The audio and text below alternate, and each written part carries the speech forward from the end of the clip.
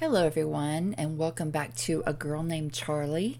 I know it's been a little while since I have put a new recording out, but we've had a lot going on, and right now I thought was really a good time to address a few things that I would like to talk about with you. So, if you're not aware, June is PTSD Awareness Month. Also, we've just passed Memorial Day. And in the realm of PTSD, there are a lot of different things to consider. It's kind of crazy that a lot of people put PTSD into this category of only being effective to those who have been in combat or have been in war or something to that degree. But in case you didn't know, PTSD can affect anybody. And what is PTSD, right? It's post-traumatic stress disorder. It's a disorder that may occur in people who have experienced or maybe witnessed a traumatic event.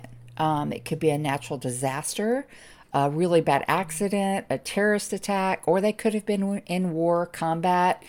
They may have been raped, threatened with death, sexual violence, serious injury, anything of that nature. So, believe it or not, there are a lot of people who suffer with PTSD. And myself, it took me a while to realize that that's what I was actually dealing with because, like everyone else, I kind of thought, okay, that's like for combat veterans, right? And I was not in that combat zone, so I don't have PTSD. But then after seeing a specialist and talking to someone for a little while, I came to realize that I actually did. And it goes back to quite a few things that happened in my early years. Some of the things I just named off of like rape or being threatened with death, sexual violence, and serious injury. Those are the kind of things that really played into my diagnosis of PTSD. And a lot of people also believe that, PTSD is you're always reliving that moment. And that's not necessarily true. For some it is. For some, it may be like a flashback type situation, but for others, it is maybe a trigger. It's a situation. It's something being said or done that you get that feeling inside again, that feeling of fear or trauma or whatever that case was, and your body just reacts. It's not necessarily a thought of, oh my gosh, like I'm feeling or seeing this again.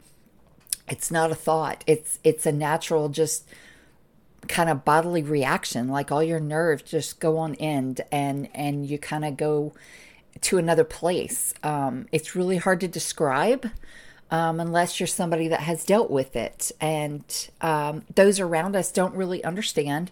So it took me a long time to try to articulate exactly what it was I was seeing or feeling so that the therapist could help me realize that's what I was dealing with. So for a lot of people, one, they don't seek out help at all. They don't realize that something is going on, or they don't want to admit that something is going on.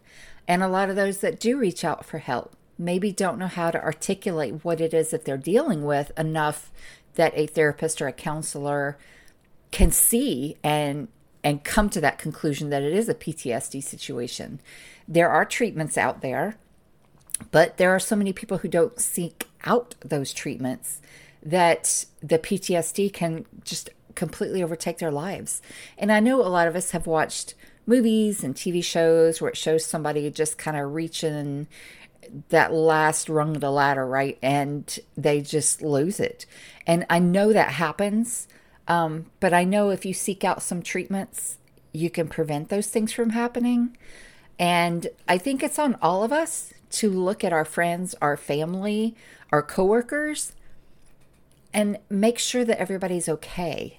You may not be able to recognize the symptoms of PTSD in another person, but you may be able to recognize that something's not right. And anybody that's been through like suicide prevention training or, anything of that nature, keep your eyes open, watch what's going on, listen, and talk to them. Don't be afraid of people. Don't be afraid that you asking them if they're okay is going to be horrible. But yet you don't even have to use those words. You don't even have to say, are you okay? You can easily just say, hey, let's go sit down and talk for a bit and just talk. But it's just being there for them and letting them know they're not alone. But sometimes you do have to use a different method of engaging with them. Such as there is one individual that I can't ask, are you okay? Because they're always going to say, I'm fine, even if they're not. So instead, I have to watch for those certain things, those certain actions or moods or different things that go on so that I know what's going on and I can figure out a way to address it without asking, are you okay? Because sometimes that doesn't work. So anyway, it is PTSD Awareness Month.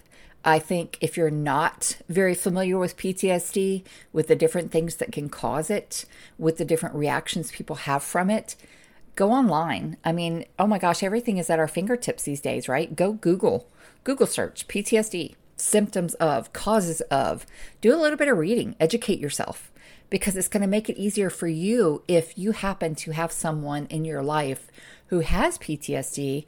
You may be able to recognize it and maybe even learn how to approach them or address them in a manner that doesn't put them off or put them on the defensive. That's where we have to be careful. But if you know these people, you'll know how to address things with them. But do your research. Everybody go check it out. This is the month. Let's become more and more aware, more and more alert to the people around us, and let's show that we care. Because we're all supposed to be here for each other. And that's what I want to see from everybody, that we're all here for each other.